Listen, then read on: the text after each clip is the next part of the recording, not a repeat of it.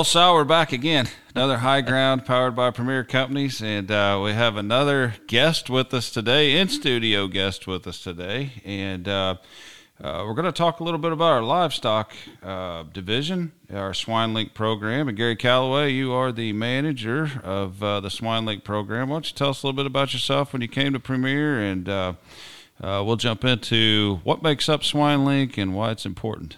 Well, I've been here for 28 years, and I'm vice president in charge of livestock production, which basically that's retail feed business, which is very minimal for us. And most of that is in our livestock production division called Swinelink.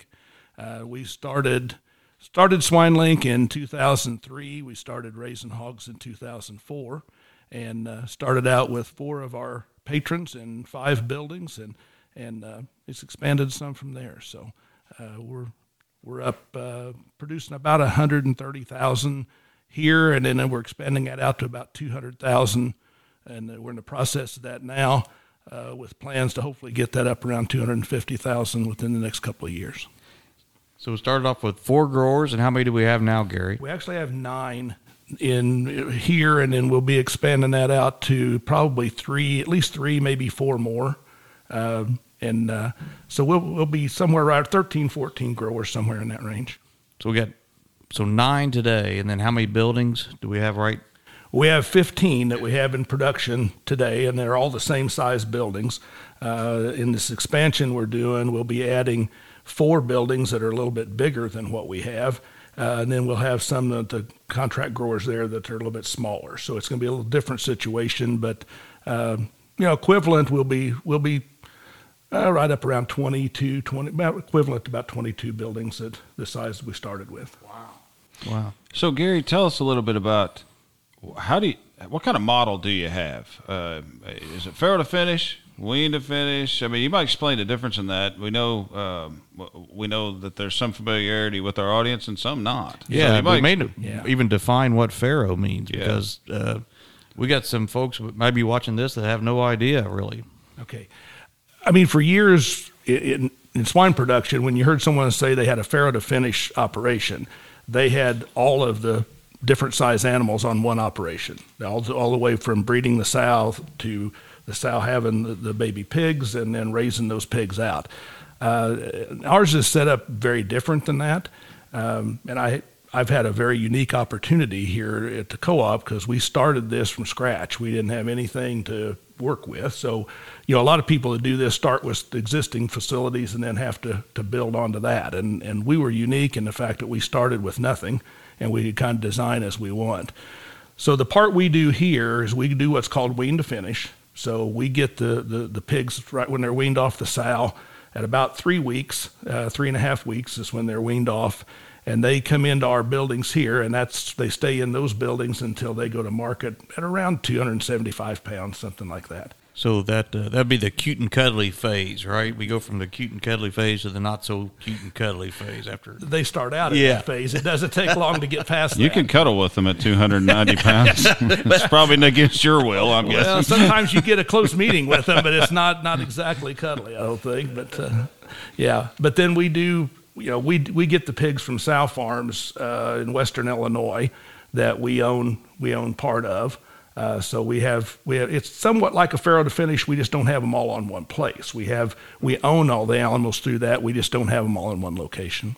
So you said from wean to finish to market. How long of a time frame is that? So I guess how many times are we doing this a year out of those barns? Yeah, we're doing it about 2.1, a little over 2.1 times a year. It's about 5.5 months is about what it takes from the time we place them till they're out and we're ready to place again.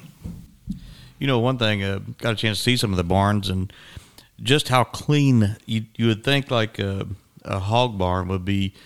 We have pictures of a mud, a hog wallow or something, and just how clean the barns are. Yeah, and I think we earned that. I mean, years ago, in the continuous type operations, they never really hardly emptied out. I mean, there was animals going in and out all the time.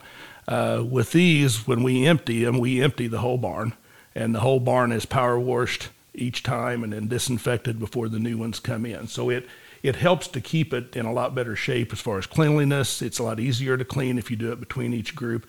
Plus the biosecurity, we want to wash that all down and disinfect it so we have as clean of an environment as possible when we bring these in. And this is one of the things you kind of coach me on is when you say power washing, you don't just mean just making sure we clean the floor. It's everything in the building. Yeah, the ceilings, the walls, the concrete and gates especially, get done really well. But no, everything gets cleaned and washed down.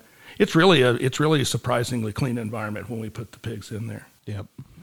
Yeah, that's and climate controlled. Obviously, it's climate controlled with the varying seasons that we have here. We're not in Hawaii or someplace that's nice all the time. But with that being said, with those little pigs coming in, obviously you make accommodations to take that wide range of a little pig all the way to a market-sized animal. So let's talk about your barns just a little bit as far as the heat and what are you doing there as far as comfort level for those animals, heat-wise, feed-wise?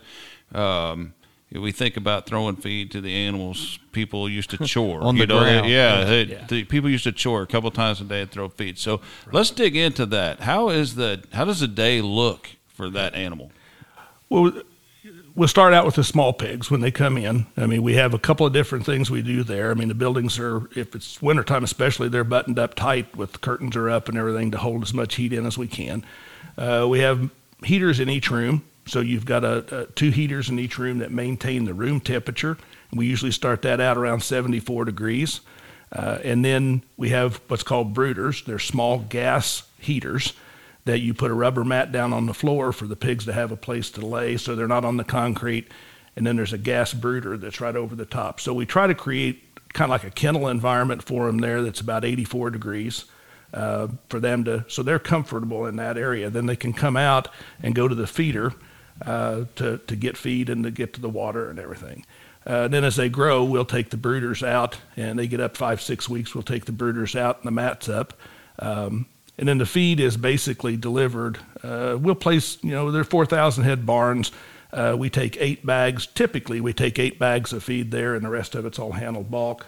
And the feeder fill systems all feed themselves. I mean, they when they get low, they'll add feed to it, and so it's all automated and done that way.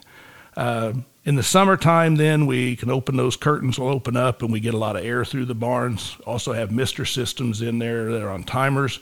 So, of course, pigs can't perspire, so you have to add moisture to their skin so that the evaporation helps to cool them.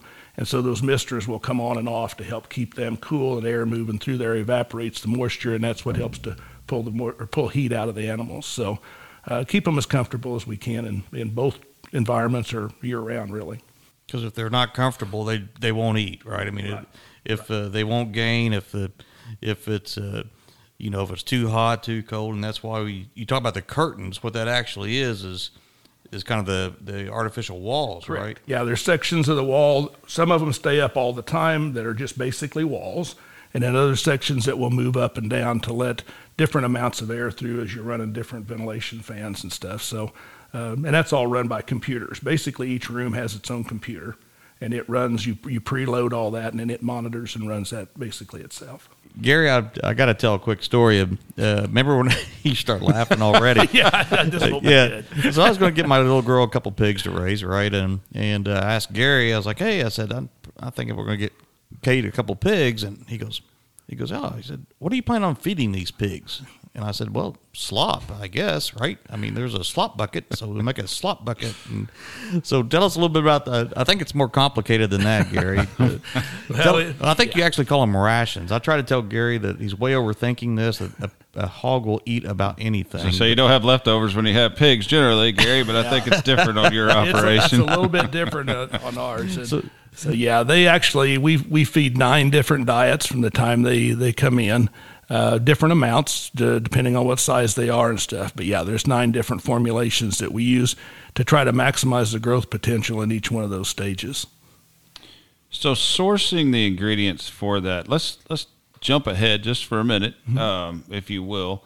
As a cooperative and having a hog operation, how does that benefit our members? Talk about talk about how our members are benefited. I'm sure that there are people out there that wonder, how does that benefit a member? As a cooperative, people pay to become our members. They look for us to buy inputs and provide them a better buying position potentially, or able to source greater inventories. But how do the hogs benefit our members?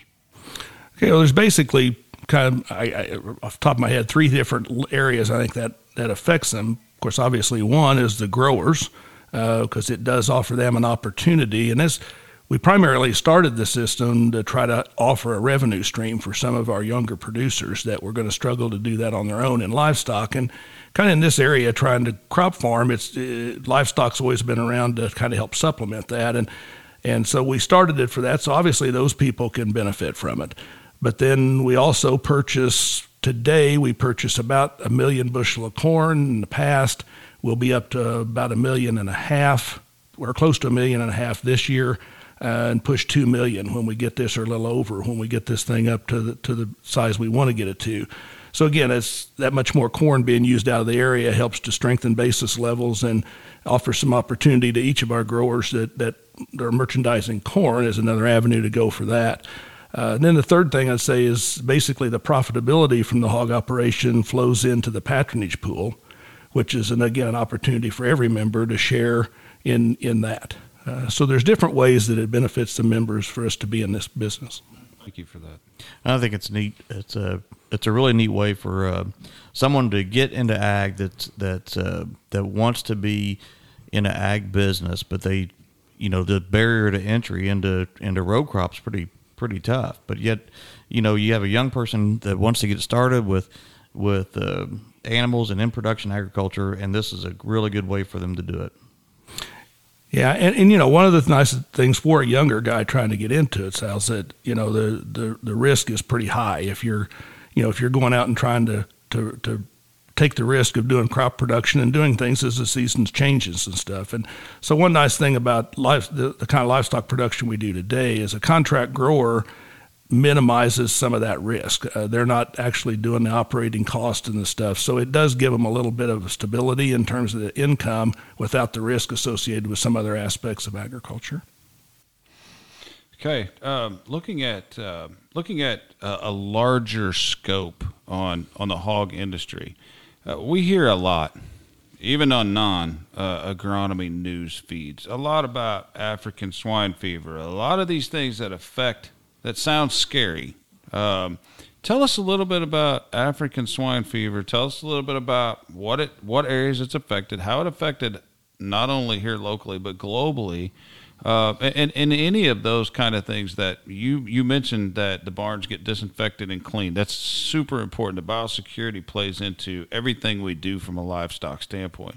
So touch on the diseases. How does that affect the production? How does that affect the cost? What do we see? And this is nothing different than a global market like we're affected by in everything that we do. So dig into that overall view just a little bit. Okay.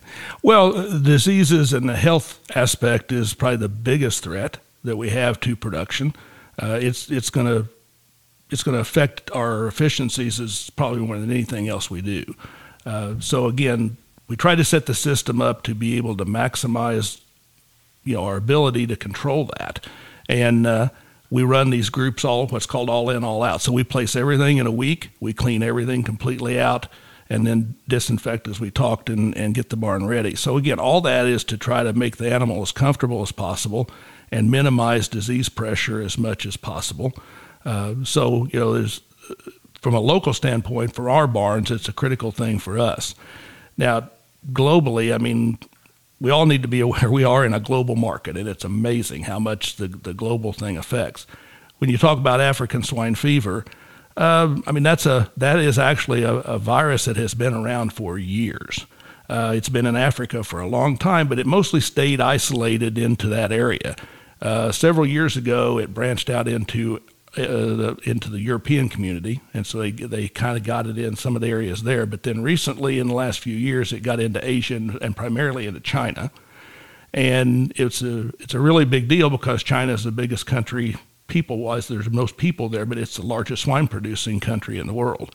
and it got into their herd and really had a devastating effect on their herd. Different numbers you hear, but at least cut it down to probably half what it was at one point. So it is a serious threat. It is not a threat to humans. It is a threat to hogs, but it's not a threat to really any other species of animal, and it's not an effect to humans at all.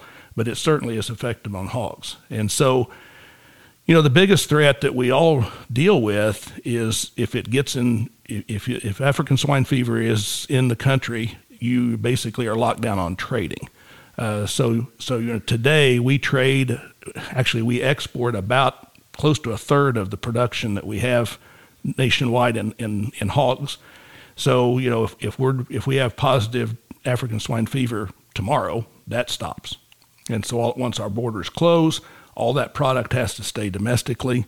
So it would be a devastating thing on pricing. It would be a devastating thing on the industry altogether. So it's a big deal. If we can, we're doing everything as an industry we can to try to keep that out of the United States and stuff. So, globally, it has really cut back on the production. And the more it cuts back production, the more it builds opportunity for us to export.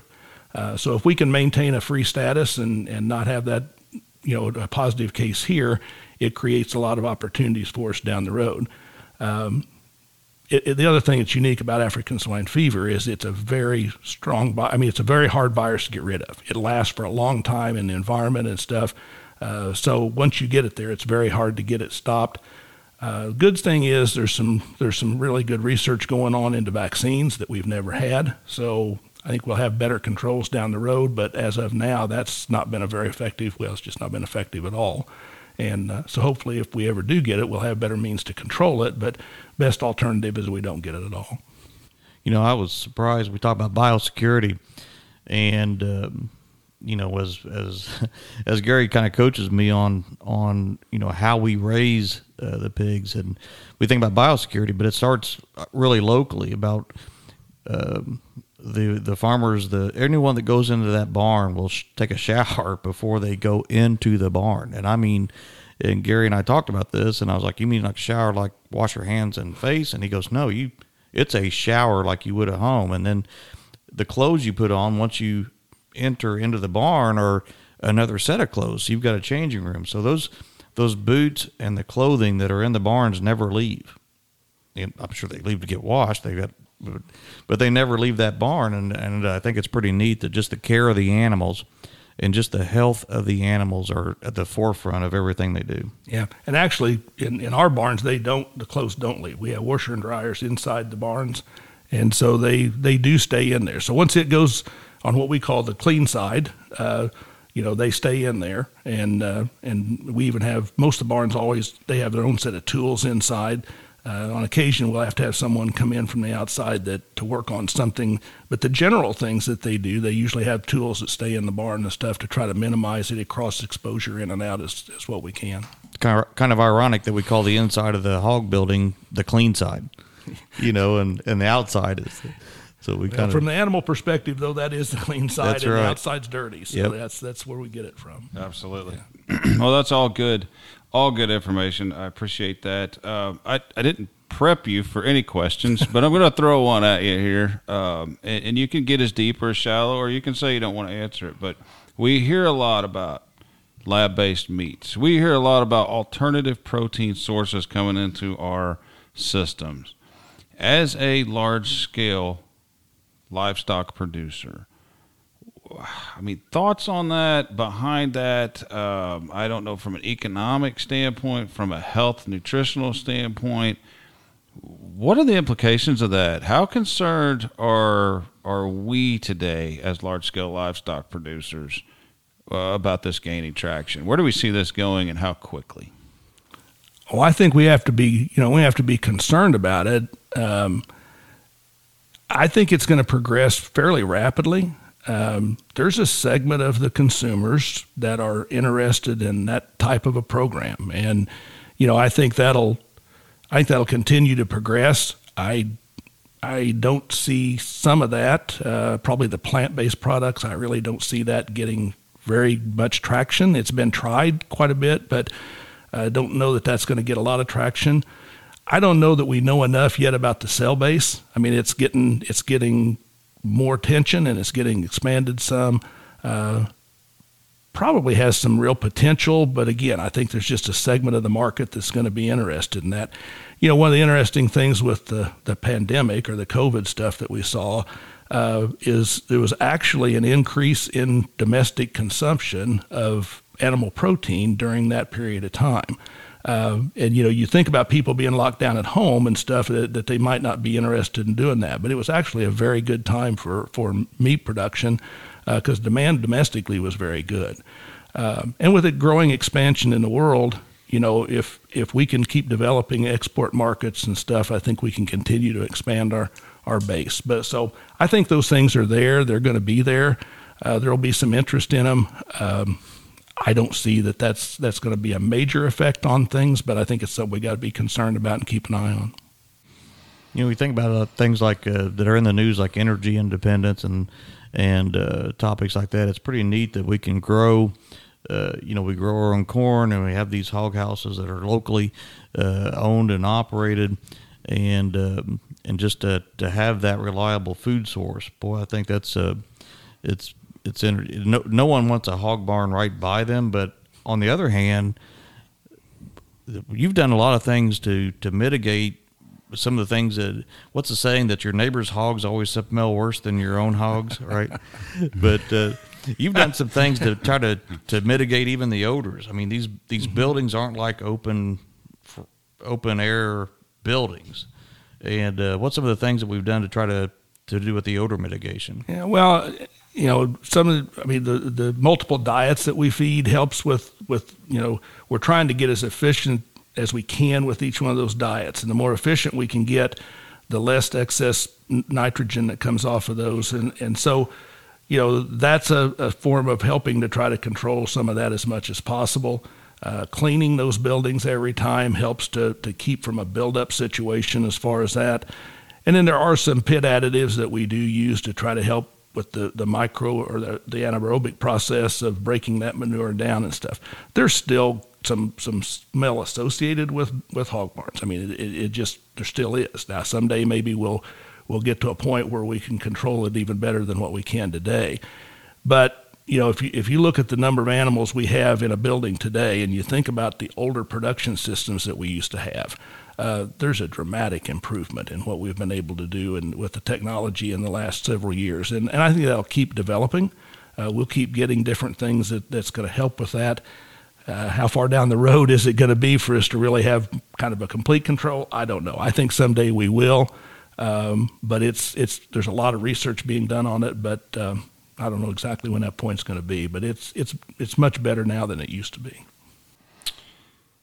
Well, that's it's all been good. I appreciate your opportunity, your willingness to come in and share a lot of this. Swinelink is obviously a very important division of Premier, and we're thankful that we have it. We're thankful for the opportunity that it provides our membership as well. Anything else that you want to add to that, Sal? Any more questions for Gary? Well, I've got lots of questions. Right. Well, yeah, and we can cut them after you ask. Yeah, that's fine. right. Do any of them pertain to livestock? Well, if nothing else, Gary, thank you again for being here, and thank you for your management oversight. We're growing that operation, we're glad to be in animal livestock. We know that we'll probably have you back, and we'll talk about more of the livestock. It's always interesting. People like to hear about this and like to see about it. So thank you very much. Right. I appreciate the opportunity. Enjoy visiting with you about it. Thanks.